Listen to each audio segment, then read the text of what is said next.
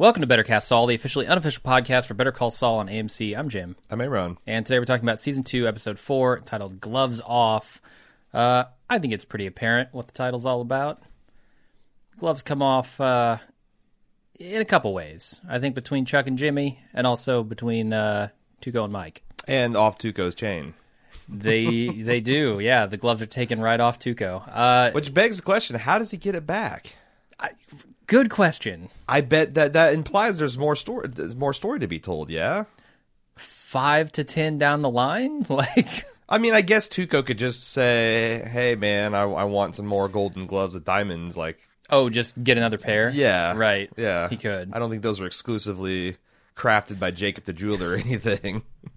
They might be custom. They might be. Yeah, I'm Tuco's sure they're the kind of guy that... But he seems like the kind of guy to just show up at a jeweler place and beat their ass until they get it right, you know? That's a motivation to get a nice replica. 8 diamonds, bitch.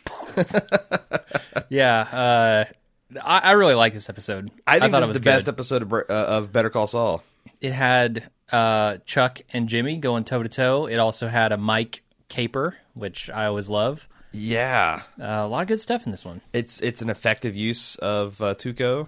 Yep. It had our old pal Max Arciniega playing Crazy 8 again. Right. It had Drew Thompson. The man has clearly made a deal with the devil because he has not aged a day in 10 years. Right. That's some clean living, Max. That's what happens. You go to Hollywood, you get all famous, you start eating nothing but kale. You turn into Rob Lowe. You turn into Brad Pitt. You do. You're the Latino Rob Lowe. Yep. So yeah, no, I think it's this Better Call Saul had it all. It had the humor, it had the drama, it had the action.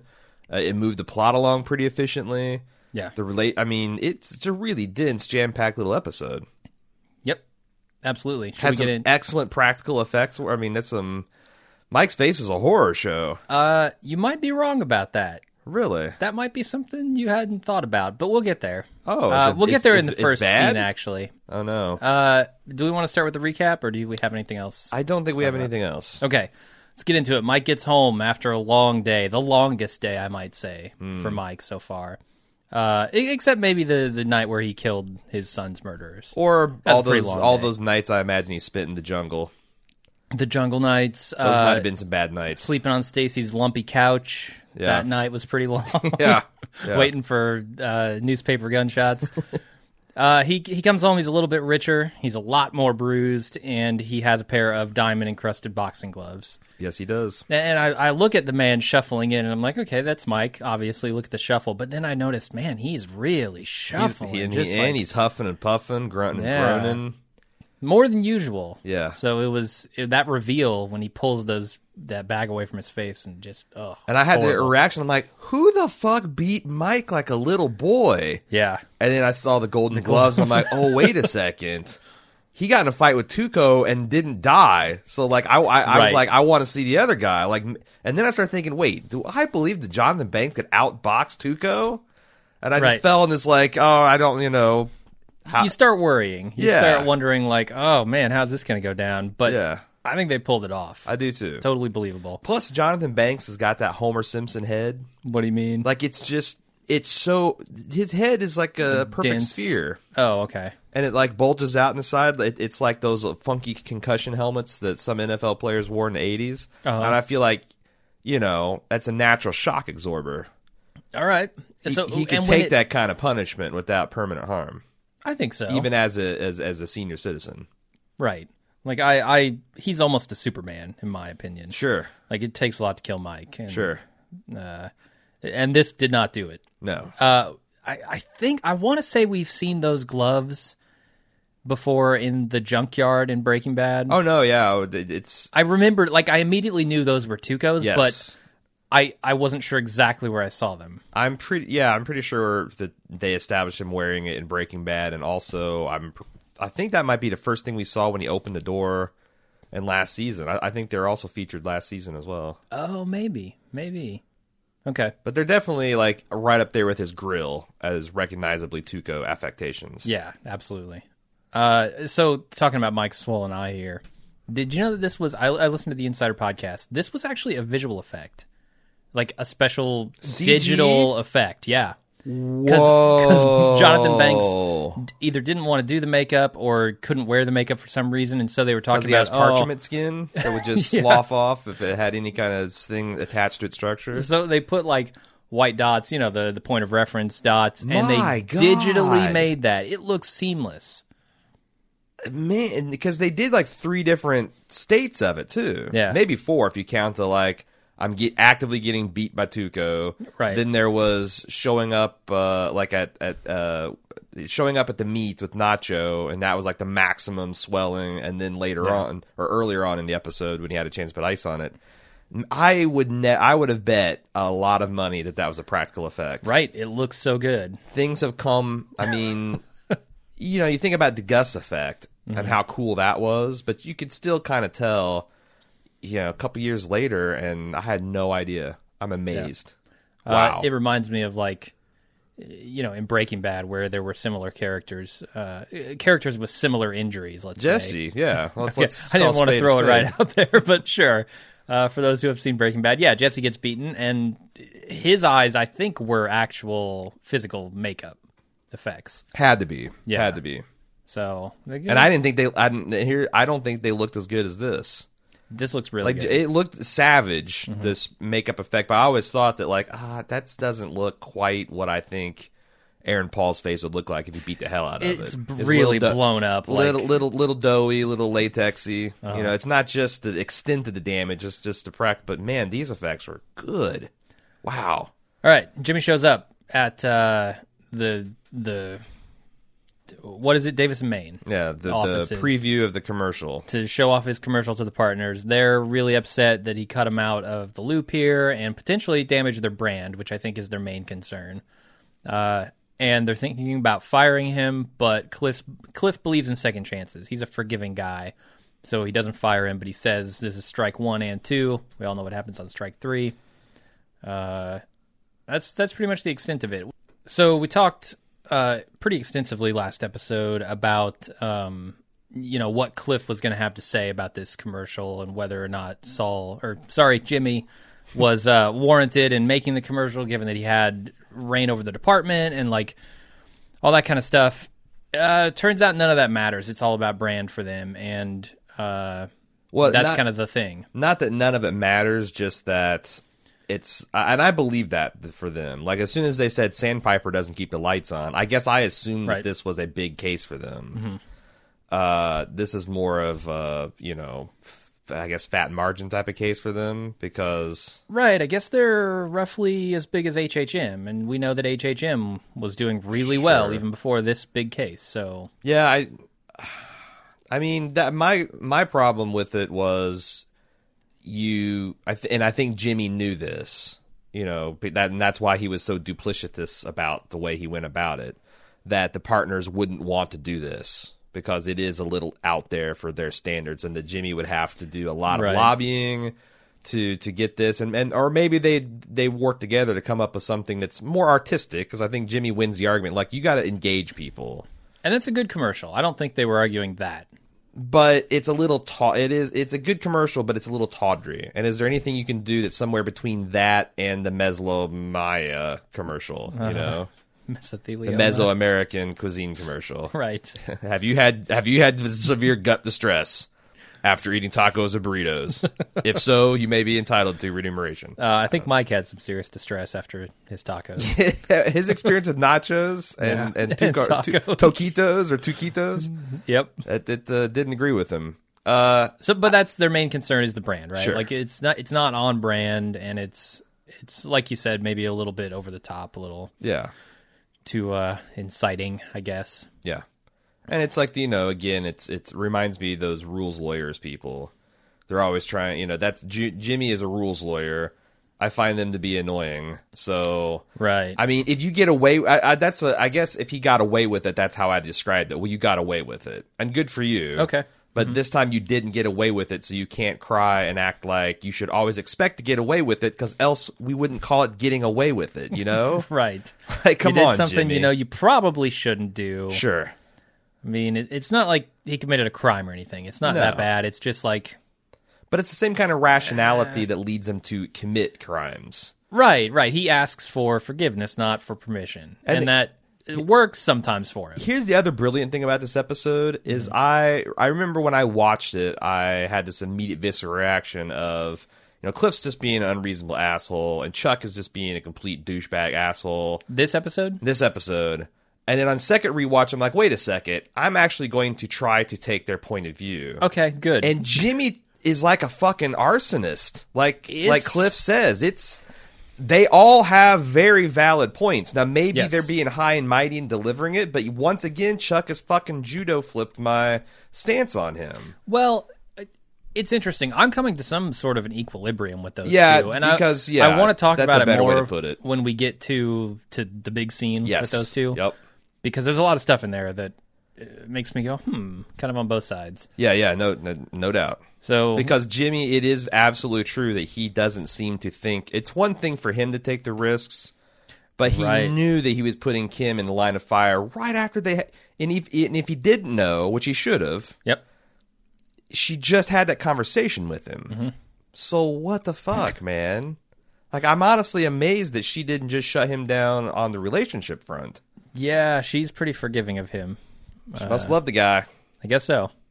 All right, Jimmy calls Kim, speaking of Kim, trying to get her to get to her before she talks with Howard. Unfortunately, she's already in the meeting with Howard and Chuck.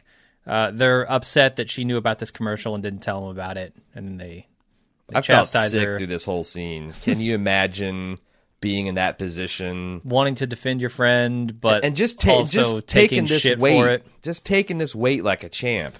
Yeah. She's taking the bullet for Jimmy here. She really is. She could, and I think is perfectly entitled to flip him and say, you know what? I'm going to think as much about your career and your well-being as you did about mine. Yeah. And she would have been perfectly entitled to it, and she didn't. Right. I don't know. I mean, honestly, what would you do? I feel like I would have been like, fuck that guy. Like I didn't. Yeah, you didn't know about it because I didn't know about it. I know I would. I'm not that good. Yeah, I'm not that stand-up, quote-unquote, of a person. I believe people make their fucking beds and they get to lie in them. Right. No, I'm mostly with you there. I don't think she deserved any of this, and I agree she would have been right in just throwing him under the bus. But I mean, it's one thing if the boss is coming at you with cheap heat, like it's something that's bullshit. They're trumping up bullshit. That's something you might help out your fellow coworker. Your fellow working stiff, but this is a case where they just fucked you. Yeah, it's interesting here. They're not. I mean, obviously this has not a lot to do with HHM, but they're mad at her because they looked like fools in front of their partner law firm here. Yeah, whatever their something. I forget the word. And the other thing is, I don't even know. What would you do? Because so what if Jimmy had been honest with her? The thing I guess I don't agree is like, did she have a duty to narc on him, essentially? Would she have said anything? Would she have said anything, or would she have just talked Jimmy out of it, or... It's a good question. I'm sure she would have told Jimmy, look, this is not a good idea, and this is going to blow up on you and probably me. And I think she would have been pretty offended after having that discussion, because earlier she said she doesn't want to know about the fucking cobbler stuff, that type of stuff, which this... kind of qualifies as. True. Also, she's had the conversation where you're fucking with my career, not just your own. Now, if he comes in here and he says, I've done it again, not only did she hear about it, but he's fucking with her again, she had every right to be pissed. Yeah, agreed. So I think she would have gotten very angry.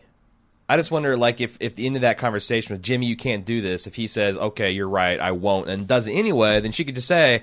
I told him you can't do this. He agreed, and I had no. And then it's that's relationship over. Yeah, you have to. But then if he says, "Oh, I'm going to do it anyway," does she need to go to Howard and Chuck?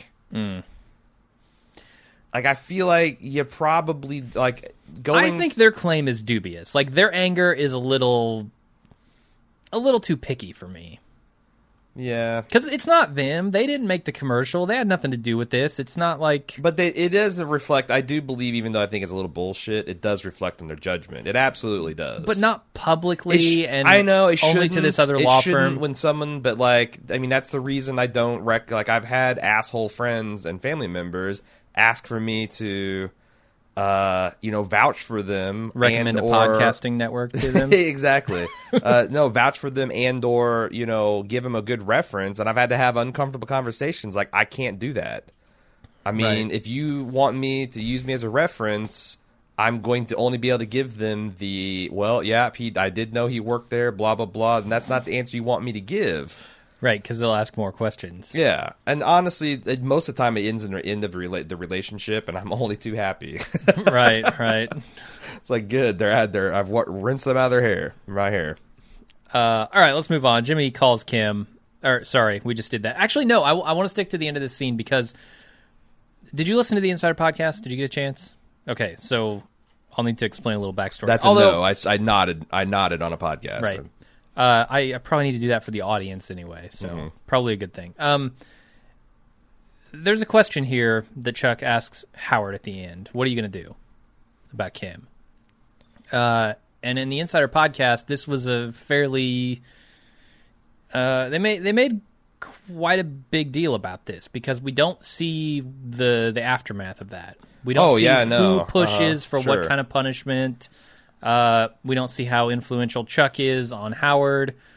But I had a very good feeling. What's your feeling? My feeling is that just the manner in which Chuck asked that question, Howard knew exactly what kind of severity. Just in the same way that they had that little dance about whether he recommended Jimmy or didn't get in his way. Like, I feel like that provided me all the context I needed to navigate what the next 5 minutes of that, and then also seeing what happened to her. Yeah. Do I think Howard puts her on the farm in doc review, or the cornfield in doc review, just because of this thing? No, I do not. I feel like Chuck is, just like we said he would, is going to make Kim suffer as a proxy for hurting Jimmy. Right. Not to blackmail him or anything like that, but to just teach him a lesson. Like, this is what happens when you fuck a man in the ass, kind of. Right. I totally agree with you. I think there's more to it. And just like Walter, he's teaching he's hurting the wrong person to apply the lesson. Right. But what are you going to do? And I'll save it.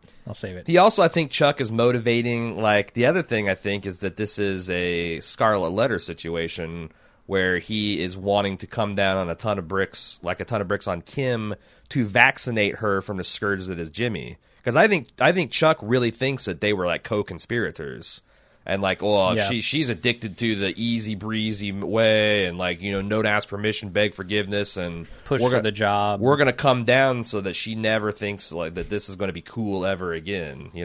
Right. When it's like, she already didn't think it was cool. Yeah, it's like in the old-timey cartoons and stuff where it's like your dad finds out you're smoking. Well, you're going to have to smoke this whole pack until you puke. Yeah. You think smoking's great now? I mean, that's kind of what he's doing there.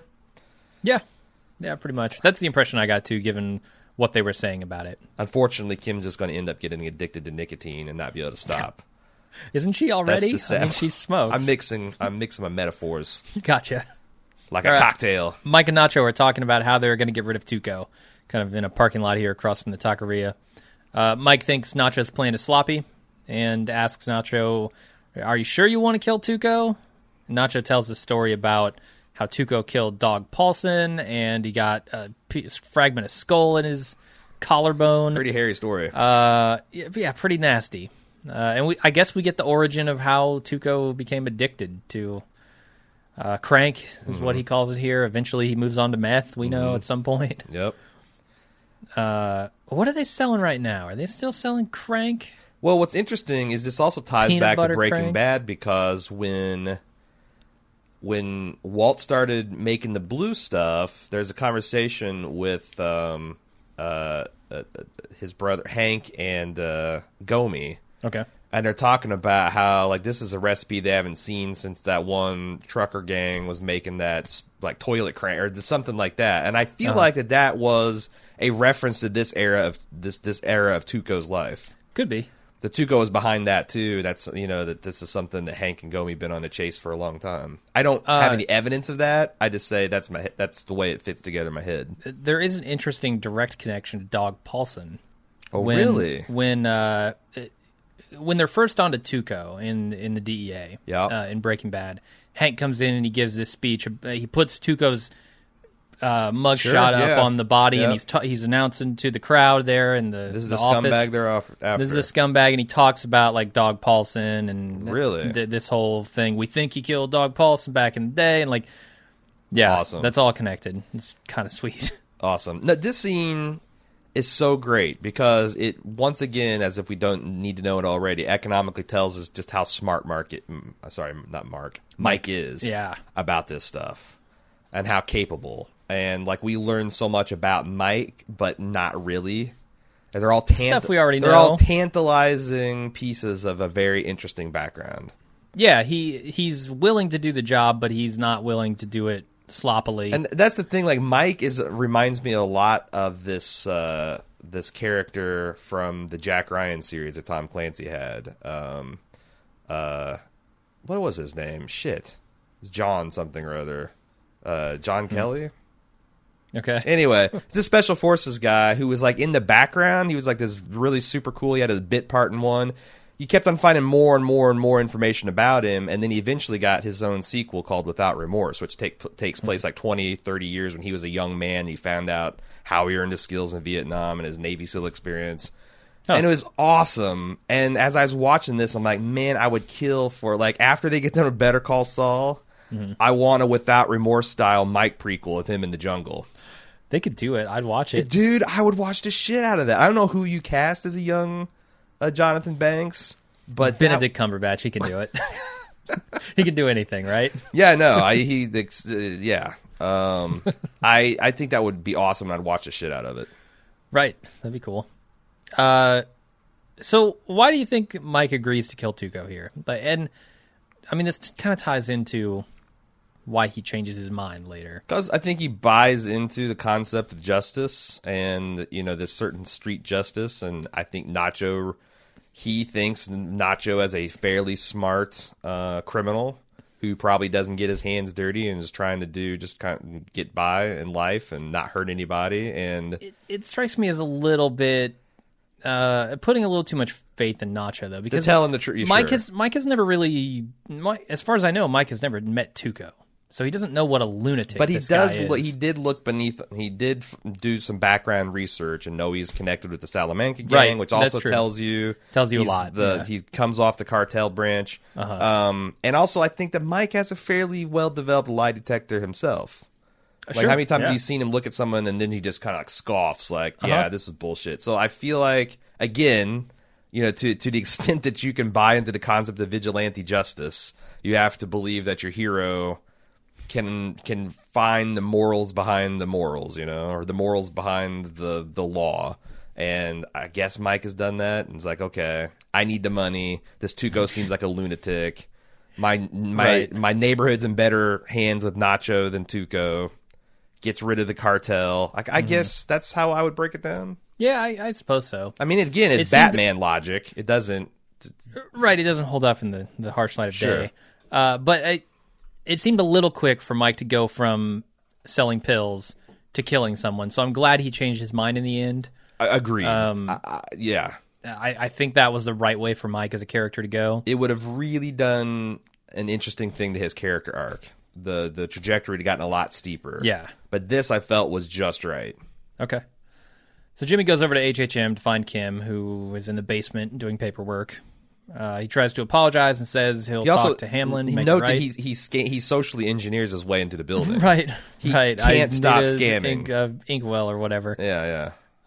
He says he'll talk to Hamlin. He'll make it right. And she's like, no fucking no way, because you're just going to make it worse. If you do that, we're done. And she sends him off. And there's just such a great pacing to the dialogue when he's like, you know, who would have thought this would happen? I told you this would happen. He can't possibly blame you for this. I warned you he would. Like, she's got him dead cold. And why doesn't she say, I don't want anything to do with you? She likes him too much. He's too much fun. That good? Well, no, I don't know how good the sex could be with Jimmy. It's borderline Kevin Costner. Although I will say he lives in the moment, so maybe it's all right. I'm not ruling it out. I'm not ruling out that Jimmy is a wild man in bed. Sure. He's probably entertaining in bed at least. He can do some tricks. He's got a few up his sleeve. Sure. Maybe a hidden dollar coin or something somewhere. You give him a quarter, take him to a truck station, truck truck stop bathroom. Watch the magic happen. You might be surprised with what he comes out with. Sure, I buy that. But the interesting thing to me here is how Kim sees Jimmy and why she's saying don't go to Howard, because he will only make things worse. Jimmy thinks about the short-term win. He does not think about the consequences of his actions at all. Totally right. And she's right on Kim. Yeah. And I like that she didn't break up with him. I kind of want them to stay together, even though maybe he's not great for her, but do you think they're cute together? What can I say? Yeah, and do you think he can make this right? I feel like he might be able to make this right.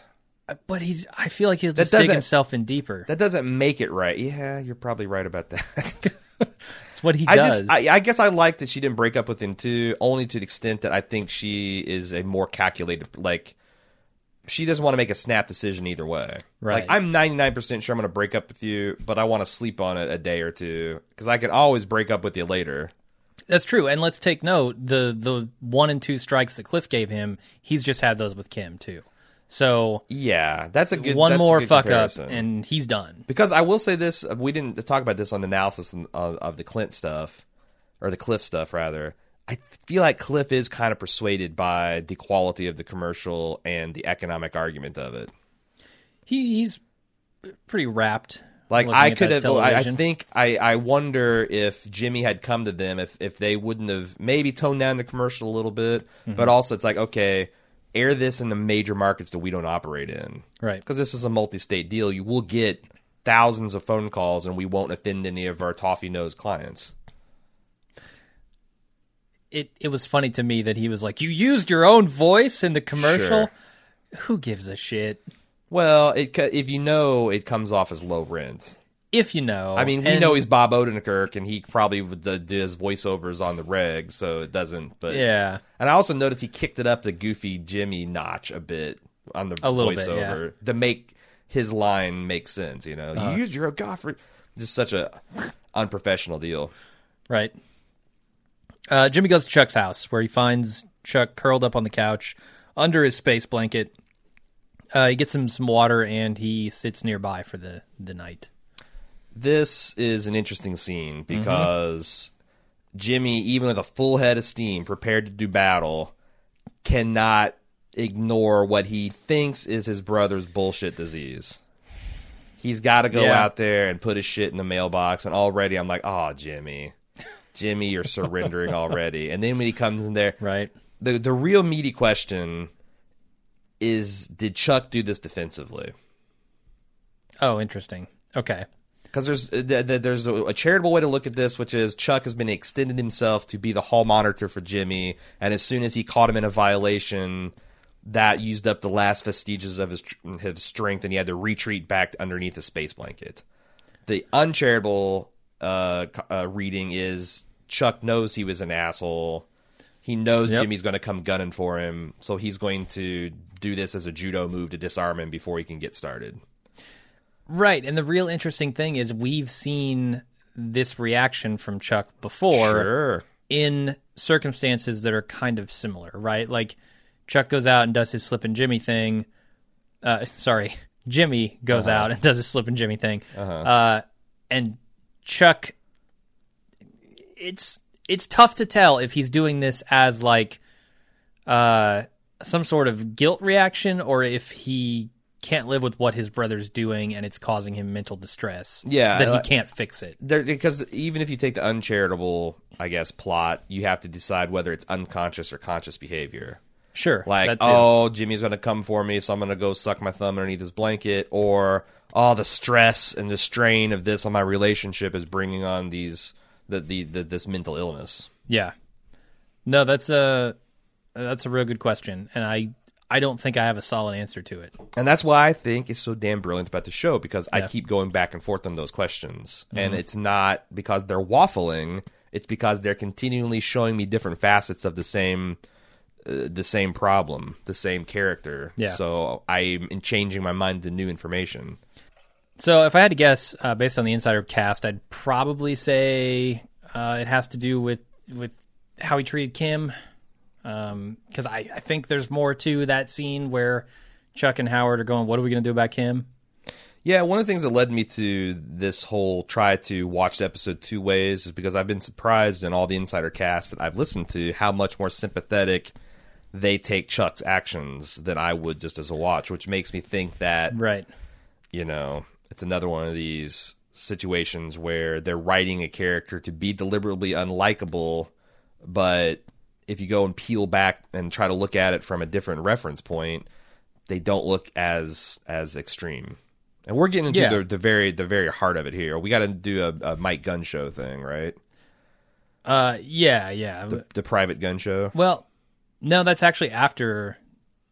Okay, no, so it goes away for the night. Yeah. And then, we go to Mike meeting with his weapons guy to buy a rifle. He only kind of, sort of likes the M40, but ends up changing his mind and not buying any of them. I think he loves the M40. It's just he's changed his mind. Well, I mean, he says it's a real piece of shit in the jungle. Of course, he's in a desert, so that doesn't matter. Well, and also they got the fiberglass stock rather than the wood one. Oh, so. That's true. That's true. That tells us. I think they tell us that he is a Vietnam era Marine sniper. Yes, absolutely, and because they say that in the insider cast. Okay, because I mean the fact that he's using the wood stock and the guy said they replaced it in 1970 says that he had to be And he's talking about running around in the jungles. I mean, it's pretty obvious where he was. Yes, when he was using his M40, which I think is totally exciting. Yeah. And I mean, and just the way Jonathan Banks does first of all, I love the black market gun guy. I love him. Every single time we get to see him, I have more in respect for this guy, and I love the fact that this universe has just the same way like John Wick had the whole gold coin economy, and you call for a dinner for 10, and like there's all this secret underworld shit that you only know if you're into secret underworld shit stuff. Right. I love it, and they nail the character in that regard. I also love Jonathan Banks' very understated delivery of all this. Like, oh, you seem to know this one. Oh, yeah, you could say that. I don't know how he gets away with some of the shit he gets away with in this episode, but it's all awesome. It is. I really like it. Yeah. The other thing I love about this scene and Mike is how after handling this rifle, he wipes it down for fingerprints. Sure. Like, he knows this shit is going somewhere bad. Mm-hmm. This gun's going to be used for something horrible. And just the fact that we know Mike is so smart, and Mike has this smart objection, and the guy comes back with the stimpling and this other stuff. Yeah. Like, it really shows how mind-blowingly professional this Black Arms dealer guy is. And both of them, too. I mean, and then he gives the whole, hey, I make my money on repeat business, and it's no trouble. I mean...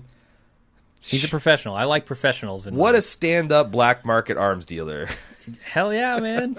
I mean, the ones who don't end up like Tuco. They blow up. I was just thinking, though, because he's not just working with guys like Mike, he's working with dumbasses like Walt.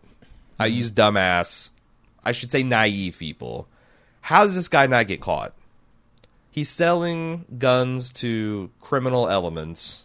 Well... quasi-legal elements. Apparently, it's very, very difficult to trace them back to him. I guess so. But still, like, he has to meet people at hotels. Yeah. Like a sting operation. How do you walk for in him. with three rifle bags? And like a cop. That feels like the cops could do a sting operation on him relatively easy. Right. I mean, I don't want to think too much about this because I know that it's just, hey, he's a cool guy. All right. Yeah. Just he's a cool. Can we not just have a cool guy on this show? And I'm like, sure you can, Vince. I'm just saying. When you really think about the economics of it, it's hard for me to understand. I would say that a guy like him probably doesn't do business with people who are A, likely to get caught, or B, likely to turn on him if they do.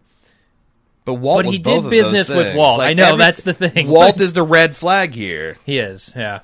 And like he came highly recommended by Saul. Well, no, that's still a red flag. I mean, if he came highly recommended by Mike, I mean, he had to, right? But then I got to go Chuck and say, well, that doesn't reflect very well on your judgment, Mike. Right. Now it could be that Mike. We're gonna punish. It Kaylee. could be that Mike just misjudged Walt, and that's kind of his arc in the story. He misjudged Walt, and then he underestimated Walt, and then he ended up dead. But yeah, he kind of did all those things. Yeah. Well, I mean, that's the arc of everybody that came up against Walter White. It's true. Oh, it's true. He's in good company. So in the morning, Chuck wakes up to see that Jimmy is still there, and Jimmy makes some tea and then brings up Kim. Chuck denies doing anything to her and blames it all on Howard. After some discussion about the reasoning and the details of this commercial, Jimmy tries to get Chuck to commit extortion by offering to quit the law for good if he forgives Kim, but Chuck doesn't take the bait. Is he trying to get him to commit blackmail, or is he trying to get him to openly do what he's trying to do anyway? And the only reason Chuck didn't go for it is because Jimmy framed it in that way. Yeah, I think that's you're right. Well, I don't know if I am or not, man. This is a real question I have. Okay, because, when I say you're right, I mean that's part of it. Yeah, certainly. Okay. Because here's the thing, like Chuck, you can interpret, like, I think Chuck is a shit weasel. Okay. But he might be a shit weasel for justified reasons. It's really silly to me when Chuck's like, oh, you think the ends justify the means. Well, guess what, Chuck? You're doing the exact same thing to Jimmy here. Sure. Yes. You're pressing these issues because you think Jimmy is a bad guy who's giving the law a bad name, and you want him out of it. You're manipulating from your end just the same way that Jimmy manipulates from his end. And also, because maybe you're doing it for right reasons, but because Jimmy is that doesn't right. Matter. Like a lot of the times, the ends do justify the means. It's only when it's only at the very end of the ends extremes where like maybe they don't. But a lot of times, like the ends can perfectly justify the means. Yes, I guess so. I just think starting from that frame of mind is not a good place to make decisions from. I mean, it's basically the same thing as smart people know when breaking the rules is more in spirit with. It's kind of like Jesus, you know. I can't heal people on the Sabbath. Not that Jesus would say the F-bomb, but he'd be like, you know, I can't. That's bullshit. That's not what no, he wouldn't say that either. He'd say that is against my Father's commandments, and he loves everybody. He doesn't want anyone to be sick, and the Sabbath thing needs to take a back seat. The whole love everybody thing. That's what Jesus would say. Right, and he'd get up and wash your feet. He would. But the other thing is when he goes, you think that life's let's make a deal. Life, pretty much 99% of the times, it is. It really is. That's true. And Chuck seems both a hypocrite because he's playing the same game, even though he doesn't want to admit to it, and naive. But also, he's got a point about Jimmy because I think, you know, Kim is just the latest example of people that he's gotten in a lot of trouble, including himself, over his scamming for no good damn reason. Mm-hmm. So Jimmy has that weight to carry as well. Yeah, and this is why I'm saying, like, I'm reaching some kind of equilibrium on these characters where I agree with both of them for different reasons. Yes. And I can see why these two people, with their beliefs, would butt heads. Sure. It's just unfortunate that they're forced together by this familial bond, you know?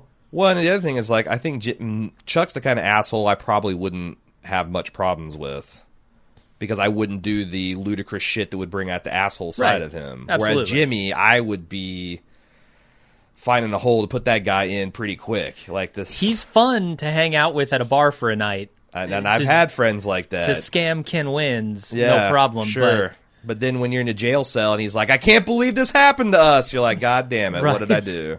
Right, and then he talks his way out of it and leaves you there for the night. Sure, that can also happen. But the other time is Jimmy will come upon a point in life where he can't talk himself out of a consequence. Right. And unfortunately, maybe that'll happen when he's dealing with someone that he cares about. And I think that's what Chuck's overall theme is. That, like, yes, you can. Life is, let's make a deal until it's not. And what is your plan when that happens? Yeah, he doesn't think about that. If you don't give a shit about rules for 100% of the time, then you're 100% going to get caught. Yeah. I mean, everybody breaks the rules sometimes, but Jesus, you know? Yep. Some people draw the conclusion from that you can break them all the time, no consequences. Yeah, I don't think that's true.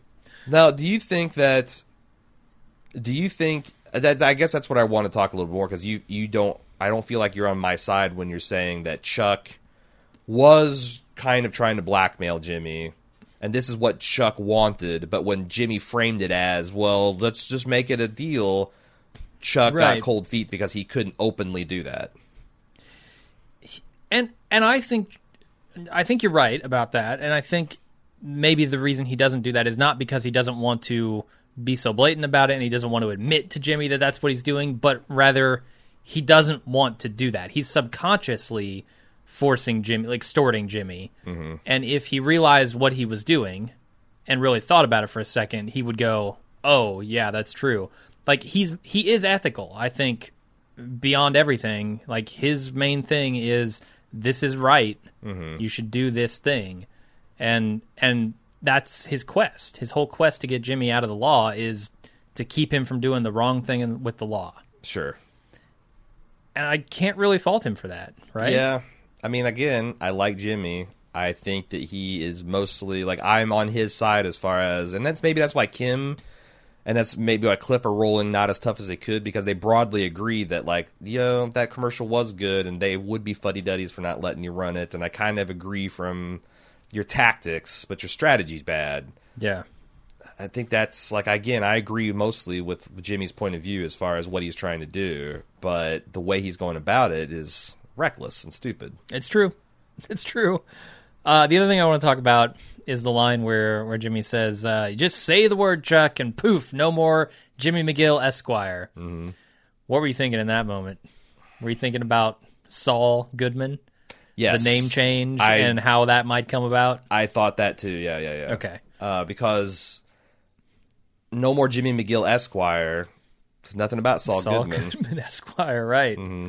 Right, and if he has to officially change his name and disown his brother, he might do it. He might. So Mike meets with Nacho to tell him that he's not going to kill Tuco because he's got connections to the Salamancas and there will be this big secret he's got to keep. Instead, Mike suggests another way to get rid of Tuco. Oh my, what could it be? And then pretty much the rest of the episode is all this. Do you want to talk kind of about Yeah, let's just go through the whole thing? Let's just I mean, because I think this from here on out is such much greatness. It is such much greatness. It is such much greatness because, like, we had a lot of problems with the way they used Tuco in season 1. Yes. Whereas I got no problems with the way they used Tuco in season 2. I'm with you. It's an incredible use of the character and his backstory, and they also kind of play against your expectations. And also they get. It's funny to see Crazy 8 in a situation where he's so subservient. Right. Maybe I should describe this before we get into it too much. Sure. So we're at a taqueria, and some bright-eyed young upstart, who we may or may not have seen in Breaking Bad, makes a cash delivery to Tuco and Nacho. Tuco does this lie detector thing that he's apparently known for. And his reaction when he finds the 20 that's upside down. It's perfect. Like, what the fuck is this? That's how I feel every time I get change. It's the reason I stopped using cash. No, I'm kidding. But I do get OCD about that too. But he's just, I mean, he's got to just be fucking with them. Like, this is the kind of thing you might get beat up over. Mm-hmm. With Tuco? You give me a flip 20, I'm letting you off easy, punk. What are you trying to say, huh? So good. So good. And he eventually lets him go. Oh, God, it's so good. Then, just when you think the scene can't get any better, you got Mike across the street giving a false police report. Right. And we're like, why is he doing this? And this really funny tone of voice, like, every once in a while, Eric Walquist will do a really good one of these, our old buddies from Personal Arrogance, where it's like the 1950s fuddy-duddy. Uh-huh. And it totally fits, like, sure. a non-Breaking Bad Mike. Yeah. Right? Oh, no, sir. I'm just a passerby. I don't want to get involved. Like, it's like a little bit of Southern gentleman. Yeah, got a little that. bit of a more, like, kind of a busybody moron. Mm-hmm. And it's just the way he delivers it is just priceless. And when it looks like it's one of those gang things to me. So good. I like all the tie-ins with Crazy 8 here. We obviously know that that's Crazy 8. Uh-huh. We've seen him before, and there's talk from him and Walt when Crazy 8's in the basement about, like, his past and, like, where he worked and all this kind of stuff. And they mentioned Tampico furniture. Yep, he's got wearing it right the there. Tampico thing. He's driving the Tampico truck. Yep. I thought that was just really, really tightly tied in, and I like it. Very nice. So you said Mike makes the call, and then he pulls up in the parking lot, hitting Tuco's car in the process. And it's the way they clip it. It's so good. And as soon as he, like, hit it, I'm like, oh, Tuco. I see what's up here. He's going to provoke Tuco. But it's amazing how finely tuned the provocation was. And I thought, like, right. Tuco's reaction was kind of like this kind of stoned, disassociated, the disbelief. Can't believe anyone would dare to do that to him. This old man hit my car. Like, It is honestly, the way Mike plays this is perfect. Sure. because he's doing everything to provoke him, but staying well within his rights as a citizen. And also, and I think it's hilarious how much restraint Tuco actually shows. Surprising amount. He's doing a lot of the whole, like, you can tell he has a respect for elderly people, right? He's got this whole, like, sir, it's great. And Mike flashes his money so he can tell the lie he doesn't got any later on, and it's good. Tuco follows him, like, he goes and orders tacos, he follows him outside. Mike says, I don't know, I didn't hit your car, I'm not giving you my wallet, let's do the insurance thing. Tuco's not having it, and they get in a fight just as the cops roll up from Mike's phone call. And when Tuco snatches his keys and he's like, oh, come on, guys. It's, god damn it, so good. Yeah. It's so easy to antagonize Tuco as well. Sure. And I feel like you can set him off. I feel like with anything. Mike had like a little timer in his head. Like, I want this to come to a boil at exactly the right time. Yes. And listen for the sirens. He got Nacho off because Nacho says, come on, Tuco, we got to go. And Tuco says, okay, you're right, get out of here. So he's off the hook, I think. Yeah, some people disputed that in feedback. So that's the only part of this plan that I feel is a little bit sloppy. Like, how to get Nacho out of there. Because, I mean, Tuco could have just as easily said, no, we're finishing this and you're staying here until we do. He could have. He could have. Tuco's unpredictable. And that scared me a little bit. But as soon as Nacho got out of there, I was like, okay. And it's amazing, like, how fast Mike just takes control of the situation and disarms Tuco as soon as he pulls that gun. Sure. Like, he's prepared in every way for Tuco. Why did he... If I were Mike, I think I would have tried to block some more of those like, again, I know you want to get punched. So this is a Raging Bull thing. This is like an homage to Raging Bull, where I guess Jake grabs the ropes and he won't let go. That's what they're supposed to do. He's getting beat over and over. Like, that's why they show his hand on the post behind him. Okay. I thought it was because Mike was trying to make this calculation of, like, I'm not strong enough to hold this guy back. I need him to stay here.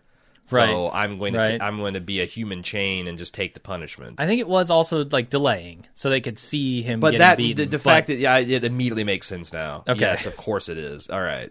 And I love that final punch because it's that is Tuco in a nutshell. You know what? I'm fucked. I'm fucked anyway. They saw this. I'm gonna go all the way. Yeah, and his laugh about just like it's perfect. Yeah, he's lucky he didn't get shot. That's the only thing I'll say about Tuco. Yeah, that's true. I mean, we knew that he couldn't get killed. So right, that's true. It's pretty bad. Pretty good plot armor. Yep. Anything else about this scene, or should we go to the warehouse? Long fade to black. I thought it was going to be the end of the episode. I kind of thought so too. I wondered if like Mike was going to go to the hospital. Like, we're going to see him wake up because he got concussed. I would say right, but he just had a little bandage on his face when we saw him with the peas or whatever. Yeah, but if you black out and you get taken to the I mean, that's what I'm saying. Right, the cops. It was an awfully long fade to black, is what I'm saying. It was. So Mike rolls up to the warehouse to meet Nacho and tells him that Tuco will be going away for 5 to 10 years, given all the details of the situation. Nacho pays him $25,000 and asks why the hell he went to such lengths to avoid killing Tuco. Why the hell would you take a pay cut? What do you mean? I don't know why. I was surprised when he said 25,000. In fact, my first instinct was that Nacho was shorting him. Why would you take 25,000 to get beat up by someone and 50,000 to kill them? I guess this is a lot less risk. From Nacho's perspective, it's also not a. God, I almost said final solution. Yeah. It's not a final solution, right? It's Tuco might connect the dots. He might cause trouble from within jail. Like, it helps Nacho out significantly, but it may not be the ultimate answer. But then again, it seems like it's materially superior to getting the Salamanca and the Mexicans involved and the cartel involved and all the heat that's and like that the cops have rules that kind of limit their behavior and who they can target, but the cartels just be like could go into maximum paranoia mode and rub out everybody. Sure. So I feel like all those things you say are true, but there's still a better alternative to the original plan. And it had, a 10-year effect. That's a lifetime for a criminal. Like, yeah, Nacho could be dead by then. Who knows? Sure. I really like how they make Nacho out to be, a lot smarter than Tuco. And I don't know about smarter, but not a user. Okay, a lot more predictable and a lot more careful than Tuco. Sure. Yeah. but he's nowhere near as careful and smart and predictable as Mike, which is awesome. The lens I look at Tuco from is his uncle and his cousins. They were all ruthless, straight up badasses, and I feel like Tuco did. If he never touched the stuff, he might have been able to go down that route, but he short circuited himself when he started taking the crank and then moving on to the meth and etc. Yeah, Nacho does paint that picture, I guess. That it was really the I'm just saying. Look at all the rest of his family and the gang. Like they didn't seem like they were lightweights. In fact, it was everything Gus could do to outfight him. So right. So I mean, that is the big question, right? Why doesn't Mike want to kill Tuco? But why does he avoid it? I love that reaction because it's like, if I have to explain it, you'll never understand. So But I want to theorize here. Is it because Mike just doesn't want to kill anyone? I think that's because he knows that there'll be ramifications from the Salamancas? Like, he's doing Nacho a favor. Like, what is it all the above? I mean, people don't want to kill people. That's the reason why, like, any religion you look at, that's one of the number one laws. That's why morality. Period. That's. But I'm saying the religions are reflective of inborn ethics and morality in a lot of cases, and that, like, also it's a universally a crime in every human culture currently that I'm aware of. And there's like a really strong, like, a lot of military training is overriding that instinct to not kill each other. So I think that there is a value in not doing that any more than you have to, especially when you're talking about cinematic heroic characters. Yeah, and Mike's certainly that. Okay. He's probably done enough killing, That's the other thing. If you start falling down, like, military sniper in Vietnam, he's probably killed a lot of people already. That's actually a really good point, and it might be actually why he changes his mind. He realizes how unpleasant that's going to be as he's handling that M40 and kind of going back into that headspace where he was in Vietnam, potentially. And the fact that, like, who knows what he did as a corrupt cop in Philly. Right. And, like, he that in the death of his son. So I think there's a lot of, it's essentially, if I have to give you a speech about the value of human life, you won't, if you're asking me, you won't get it, and you won't be persuaded. I guess it surprises me that Nacho doesn't get it a little bit more.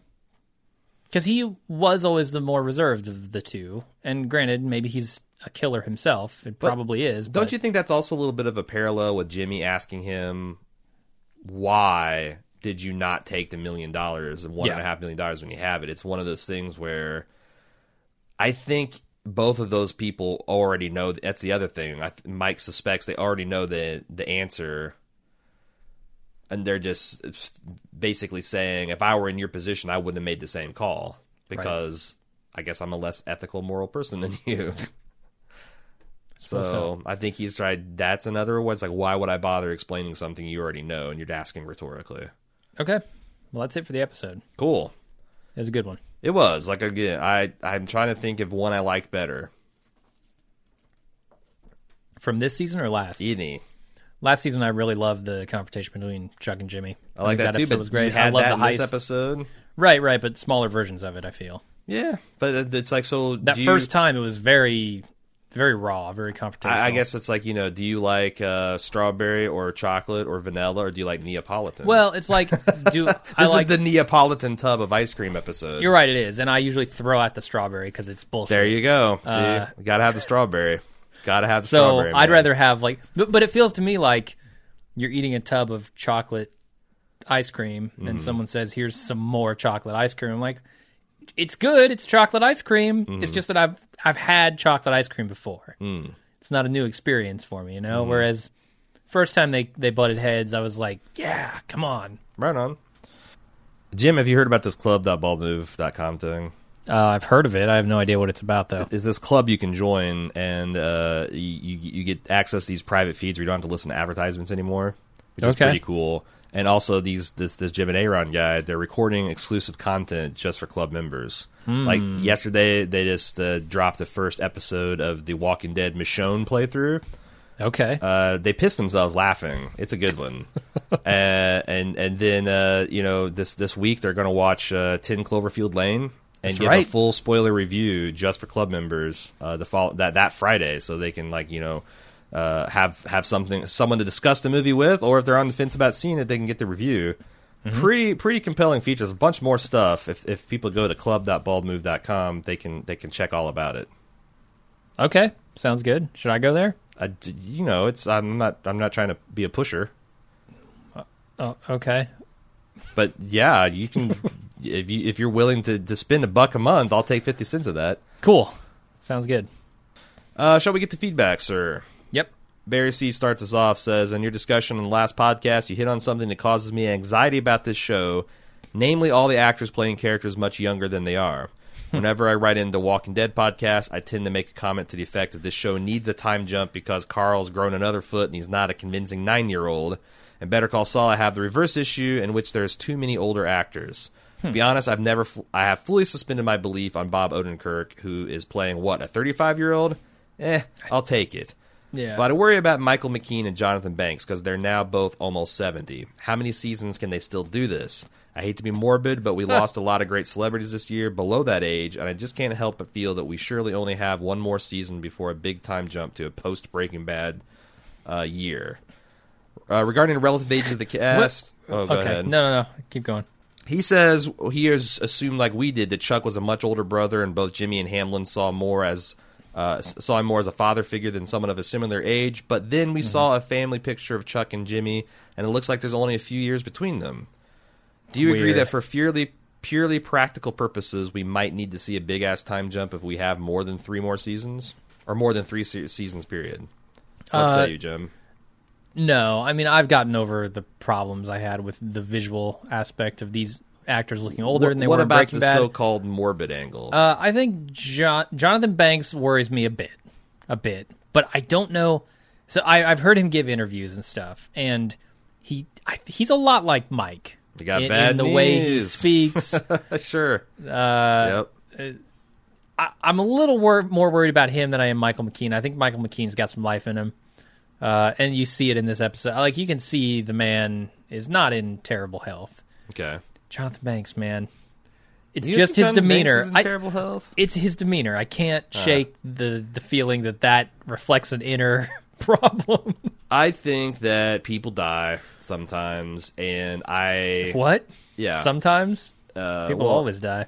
Everyone dies, but Yeah. you don't die. You die sometimes. You die one time, and it's very variable on when that happens. Uh-huh. But I think that that's just, you can't shy away from that to tell your story, and you can't also go looking to borrow trouble. So you write the stories you write with the people that you write them for, and if one of them dies, that's where you what do you do with that? Do you recast them like the Matrix? Do you just have them die off screen and make that part? I mean, that's just kind of what you got to do with these characters, and I think that's something that every creator probably. I mean, I don't think he planned for it, but I think Vince and Peter could get us out of that hole if the worst would happen. And you look at like people who really died unexpectedly, like a Heath Ledger, Paul Walker, those kind of guys. They died in the middle of their work. It's like also well, very what the young fuck do we guys do? you wouldn't expect would Exactly. be, Exactly. So, yeah, I don't think you write with that idea in mind. I think, that's a little bit of ageism, I guess. And, sure. I'm somewhat sensitive to that given the industry that I worked in before this, sure. where that's a huge problem. Mm-hmm. People just assume, oh, well, they're getting old, they're useless. Let's write them off. That's why I have to be podcast till I die now, because I turned 40 this year. They don't let you back into the tech bullpen. Eventually, you'll be out of the loop on this, too, and it'll be no good. People already 40 years old, so, turn it off. You're not there yet. You know what? I think, I spent the last 6 years watching Downton Abbey, and I used to really worry, it's like, man, what would happen if Maggie Smith dies, because she's such a huge part of the show. Yeah. And she never did. All right. So, and if she did, I think they could have written it in. Now, it's hard for this, because you can't really write a person's death into it, but you could have, it'd be interesting. It's like, what would Stacey and Kaylee do if he had to, like, take off for some reason? Like, could you start an episode where there's a little mystery about where has Mike gone, and then you find a note that he's had to leave, which would give context to how he could leave Kaylee at the, it's like maybe. So they could arrange something. Yeah. But you're right; they can't just have him die off screen. But it's no fun speculating on real people's death. I mean, I hope he has. Right. I hope they both have another 20 years of active career left in them. Maybe it'll be the Robert Redfords of their generation. Indeed. Or I guess they're of Robert Redford's generation. Yeah, pretty close. Yeah, they're. I wouldn't call them contemporaries. Okay. Dean from California says, does anyone think that when Sandpiper loses the lawsuit and has to file for bankruptcy, there are going to be a lot of senior citizens being tossed into the streets? Huh. What a dagger. Jimmy gets a big class action settlement, but it's not enough to provide for these people in perpetuity, and they get, that would be a real motherfucker. That would be something that might push a guy into Saulville. Well, it's going to take a while for that to happen. The case is going to drag on for years. You'd think. I mean, that's what they said in the show. No, but I mean, like that could be that would be an interesting long-term arc for this. Yeah. So, put Dean up on the board for that long-term prediction.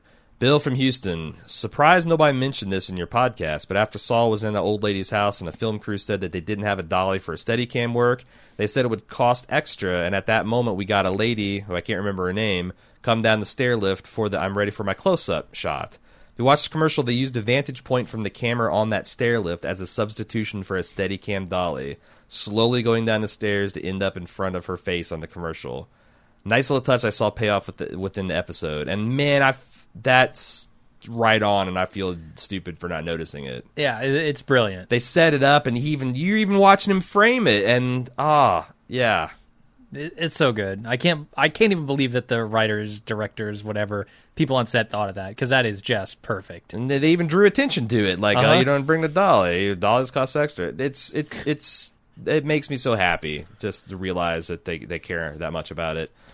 So nice catch. A bunch of people caught that. You're the first one to send it in. Apparently, if you want to talk about attention to detail, I saw this on Reddit. Somebody pointed out that the dollar bills, that the 20s and 100s that Tuco's counting, are all of the era. Right, they're like 2000, like sure. They're a bunch of like pre-2003 bills, and then like a couple of post-2003 bills mixed in, like you'd expect, like you would get with a new bill in circulation. It's really good.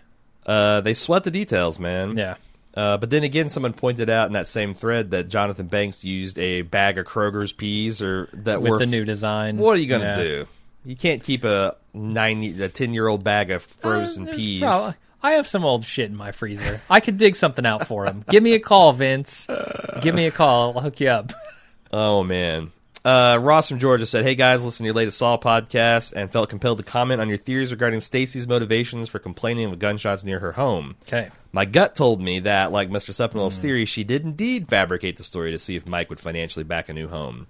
Unlike him, however, my thought process steered me to think that she wanted out of her current home due to being surrounded by memories of her deceased husband, combined with the fact of Mike already proving he is ready, willing, and resourceful and bending over backwards for she and his granddaughter. My only problem with that is, didn't Stacy's New Mexico home is not the home that her son got murdered in. That was in Philadelphia. Right, she had to move. So she's already gotten away from the memories. Yeah. I think that's true. I don't think that's the case. I don't think Stacy's manipulating Mike. I don't either. I still don't. I mean, I think she's dealing with issues. More shit can come to light, but that's my reading on it. He continues, I don't think Stacy thought the newspapers were gunshots. I believe the only reason Mike entertained the notion is directly attributed to sleep deprivation. For 40 years. Straight. But yeah, he says it looks like Mike had dozed off or was about to doze off, so he was a bit groggy when he jumped to conclusions. I agree. Like, newspapers hitting the sidewalk don't sound like gunshots. But it could to someone who's listening very closely and he's freaked out and on edge. And then you come out and you see a weird niche, a notch on your house, and what are you going to do? It could. He goes, hey, Nate says, hey guys, I'm new to your site, but I love your Better Call Saul podcast. One thing is getting me. His name is Howard. Harry Hamlin was a bad actor in the 80s. I'm sorry. I'm sorry. I know you're new to the site, but this is my thing. I mispronounce and shuffle up names. And I was doing it too last episode. Both of us were. I mean, Harry Hamlin. The problem is we just got off Mad Men last year. Harry Hamlin is a real guy. Sure. And he's on this show that we also covered. Yes. it's real difficult not to confuse the two. And, you know, you throw a guy at me like Bender Dick comes a bunch, and it's asking me to fail. It's asking me to fail. I mean, Howard Hamlin's a pretty easy name. But when you have a Harry... Right, that's very confusing. On a loss, yeah. So and it's they're setting me up to fail. The Vince this is revenge for the whole Villigan thing. Shep says, in case you guys are still debating, I read the Yellow recap on AMC's website.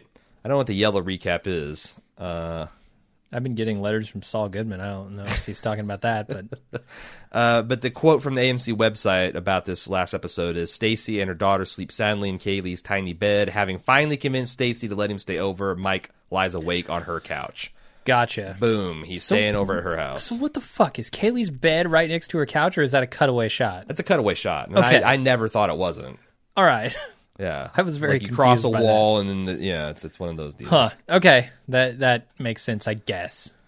Brian S. says another little deep cut. Did you notice the pig that Mike replaced the batteries on for Kaylee? Same pig that Mike used to distract a hitman that Lydia hired to kill him at Chow's house on Breaking Bad. Fact. Right. Fact. Here's how you can tell which weeks we do and don't read Reddit. By how many of those little details we miss, because they're inevitably on Reddit. Well, the other thing is, and I feel like I got them this week. Sometimes we miss them by a day, and the other thing is sometimes there's so many. Like, and I tend to, I guess, I like that trivia, I like hearing that trivia, but when I'm reading for personal interest, which is most of my research, I'm going down like more plot oriented and motivation things. What do people think about the people? this? Like, what about what about the motivations? Especially since there's so many layers and wheels within wheels. I gravitate more towards that, and I see a link that's like Imager, and I'm kind of like, this is probably going to be a stupid, you know. Right, it's going to be Mike's did anyone head else pasted on my face when blah, blah, blah, and like that's kind my of low face effort when I shit realized posts. I could get a bunch of karma by posting an easy effort bullshit Imager link. Yeah.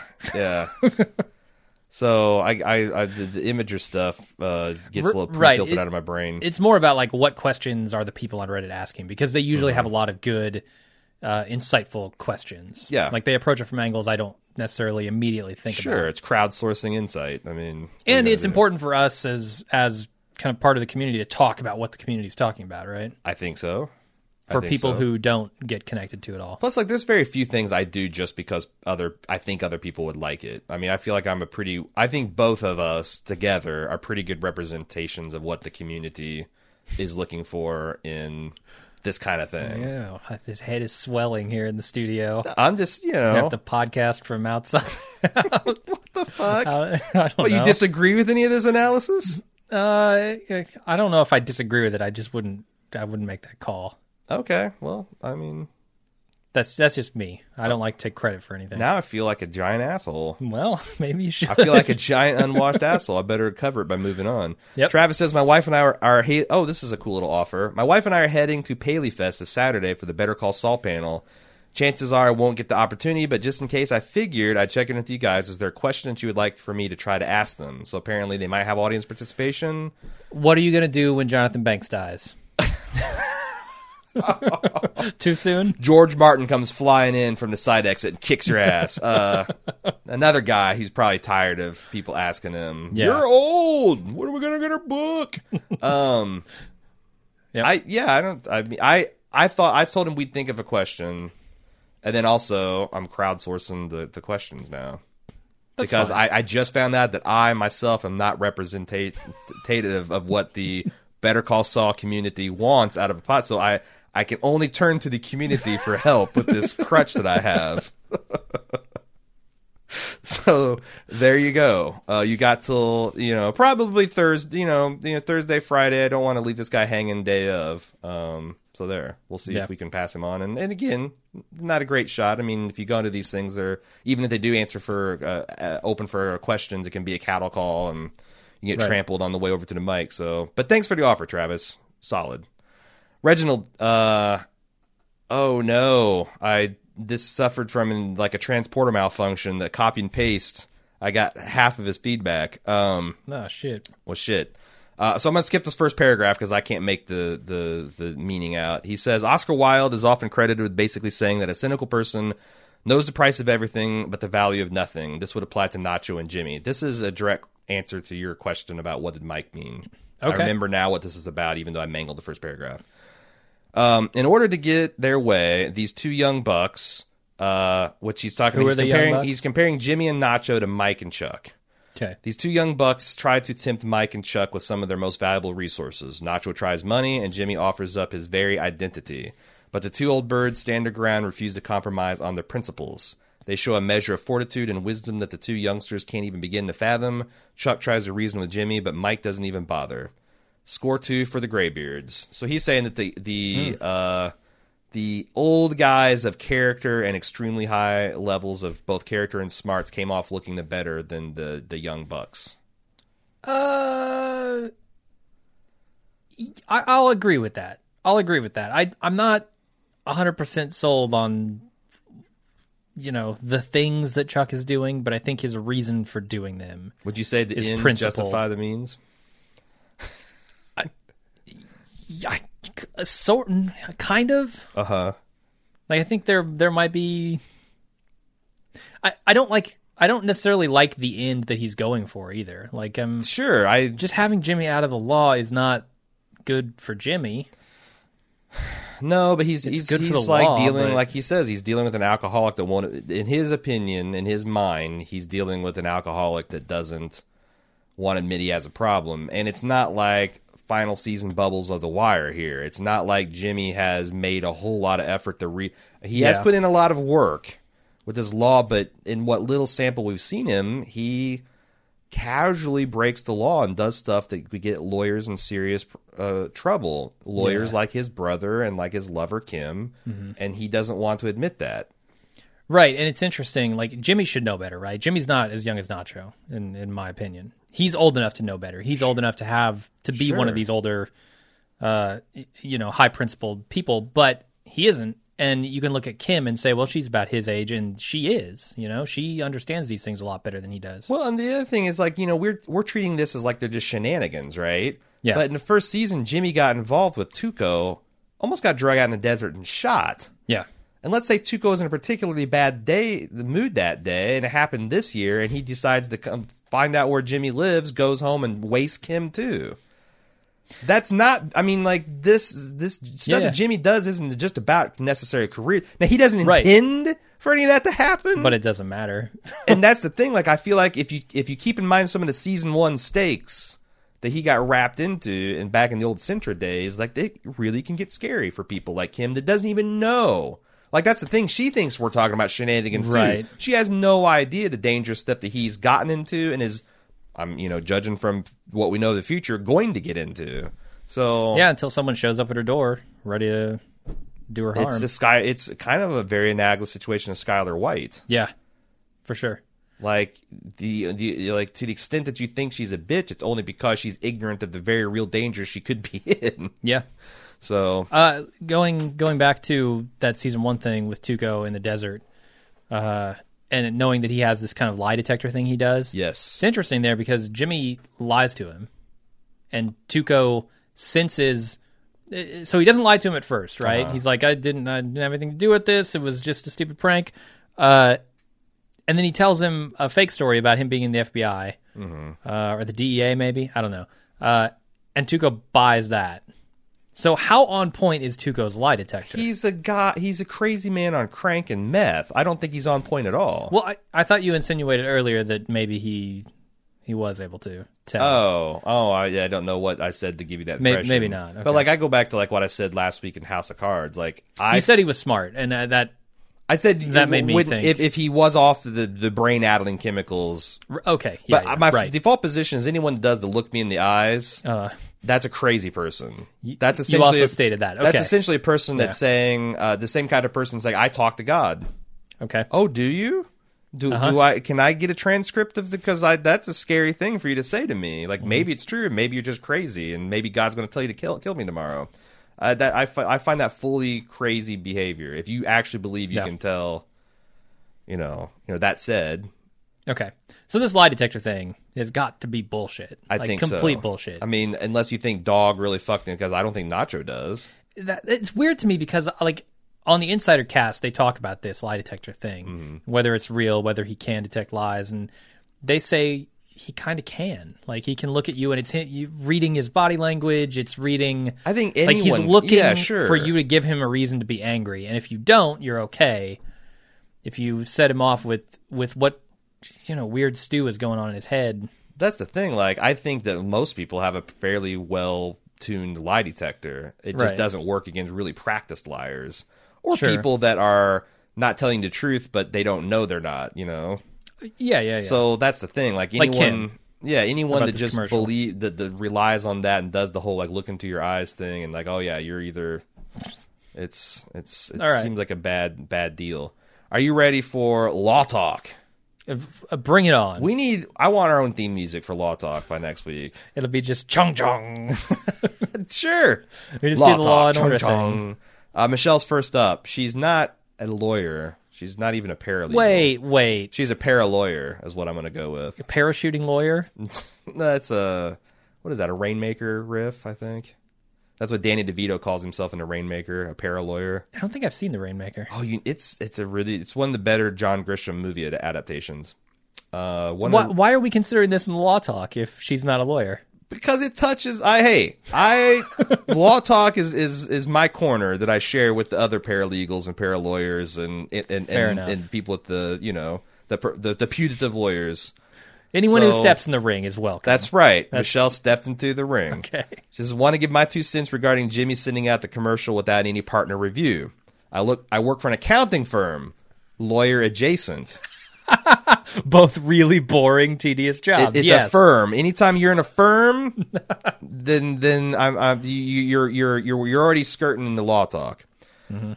Everything we send out to a client must be reviewed by at least 3 people. One of them must be a partner. There's a lot of musts in this policy. Mostly this is to check for errors, but also has to do with firm image and standards. Brandon, this is the case for something as simple as a letter that only one client would see. Our firm doesn't advertise on TV, but if we did, and someone did what Jimmy did, I can easily imagine our managing partner losing his shit completely. As Aaron would say, he'd have an elaborate series of heart attacks. From my perspective, as I watched him bypass the approval process and mail out the commercial, I was immediately thinking, Jimmy is in deep doo-doo here. I know they told him it was his department, but that wouldn't negate the approval chain that I'm sure Jimmy was aware of. And she's right. We saw that in this episode. There was definitely some consultation that needed to be done. I think she's aware of her correctness. She continues to state the partners are the ones who make these decisions with regards to legality as well as legality. See? Paralawyer right there. It's all over it. Right. She knows the word legality. As well as keeping control over the image of the firm. In this case, as it was a highly visible representation of their firm potentially being seen by thousands of people. If Jimmy doesn't get fired for this, I'll be surprised. Something tells me lawyers would be even more anal about this stuff than accountants. Chong chong. Not fired, so he got off easy, I think. Well, is he not fired, or is he on like some kind of doom of Damocles type of situation? Well, he is, just by the nature of who Jimmy is. Like, there's no way he doesn't strike out here, but yeah, for now, he can't keep from breaching ethics 2 more times after this conversation in this one episode. So right, there's no way Jimmy survives at this law firm, but for now he's safe. He got a pardon. Doug L. Actual putative lawyer. A lawyer, but this is not legal advice. This is not legally. No, this is nothing that could be. This podcast is not a class action, et cetera, et cetera. Okay. Document review is part of the discovery process. He wanted to analyze why this was a particularly cruel and unusual punishment for a lawyer of Kim's stature. Okay. Sometimes the documents are being scoured by the attorney detective style so that you can see if there are useful clues in there. Other times you're doing it because your opponent has asked you for all the documents that relate to a particular topic, and you have to go through them to see what to produce in response to that request. Typically, this task is assigned to paralegals or less experienced attorneys. Maybe accountants even. Sorry, I'm giving Michelle too much shit. In part because they bill at lower rates, so it costs the client less for their time doing it, and in part because it is a fairly straightforward task that does not require significant experience or legal acumen. But depending on the case and the number of documents, that could be a very long process. The reason why it's so significant that is that it means whoever sentenced her to it, Chuck and/or Howard, is being particularly vindictive. Assuming Kim took the quickest route to law license, she would have graduated college in 4 years and law school 3, meaning she would have been practicing law since about the age of 25, 26, 27. In real life, Ray Seorn, I think it's Ray. Is in her early 40s. If her character's that same age, that means she's had significant legal experience and would bill out at a much higher rate. That means that Chuck and Howard wanted to punish her, so he was willing to incur a bill for her time on that task that was at least 50% higher than it should be, something he would have had to explain to the client later. Or maybe he's just billing her out at... I don't know how that works, because billing in law is completely different than any other fucking industry I've participated in.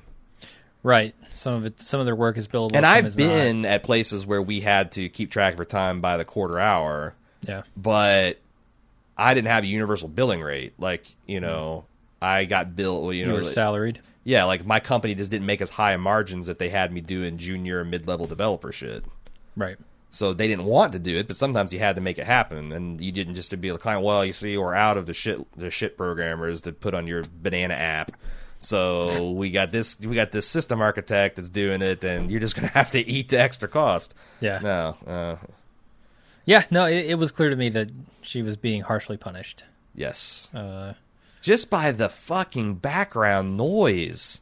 The second time watching it, it really bothered me. I'm sitting there with my teeth on edge, and I'm like, why? Why? Because there's this subtle ringing and buzzing from all that fluorescent lights that they've piped through my TV set. Yeah, it's the worst. Is she down there because that's where all the documents are, or because that's where they told her to be? That's the punishment. That they explained that the cornfield is where they put all of the... It's either punitive or it's where all the young, hustling lawyers trying to make their name. So that's being busted back down to the junior leagues is what I interpreted it. Yeah, I guess I didn't interpret that room as the cornfield. I interpreted that as when he goes to her office and none of her stuff is there. Her office was moved to the cornfield, but I don't use that term, the cornfield, as if it is a physical space in a building. Right. I just don't know if it's that basement room, because how could you ever work down there? My God. That's one of the rules I've developed about. I'm no longer working for an asshole place.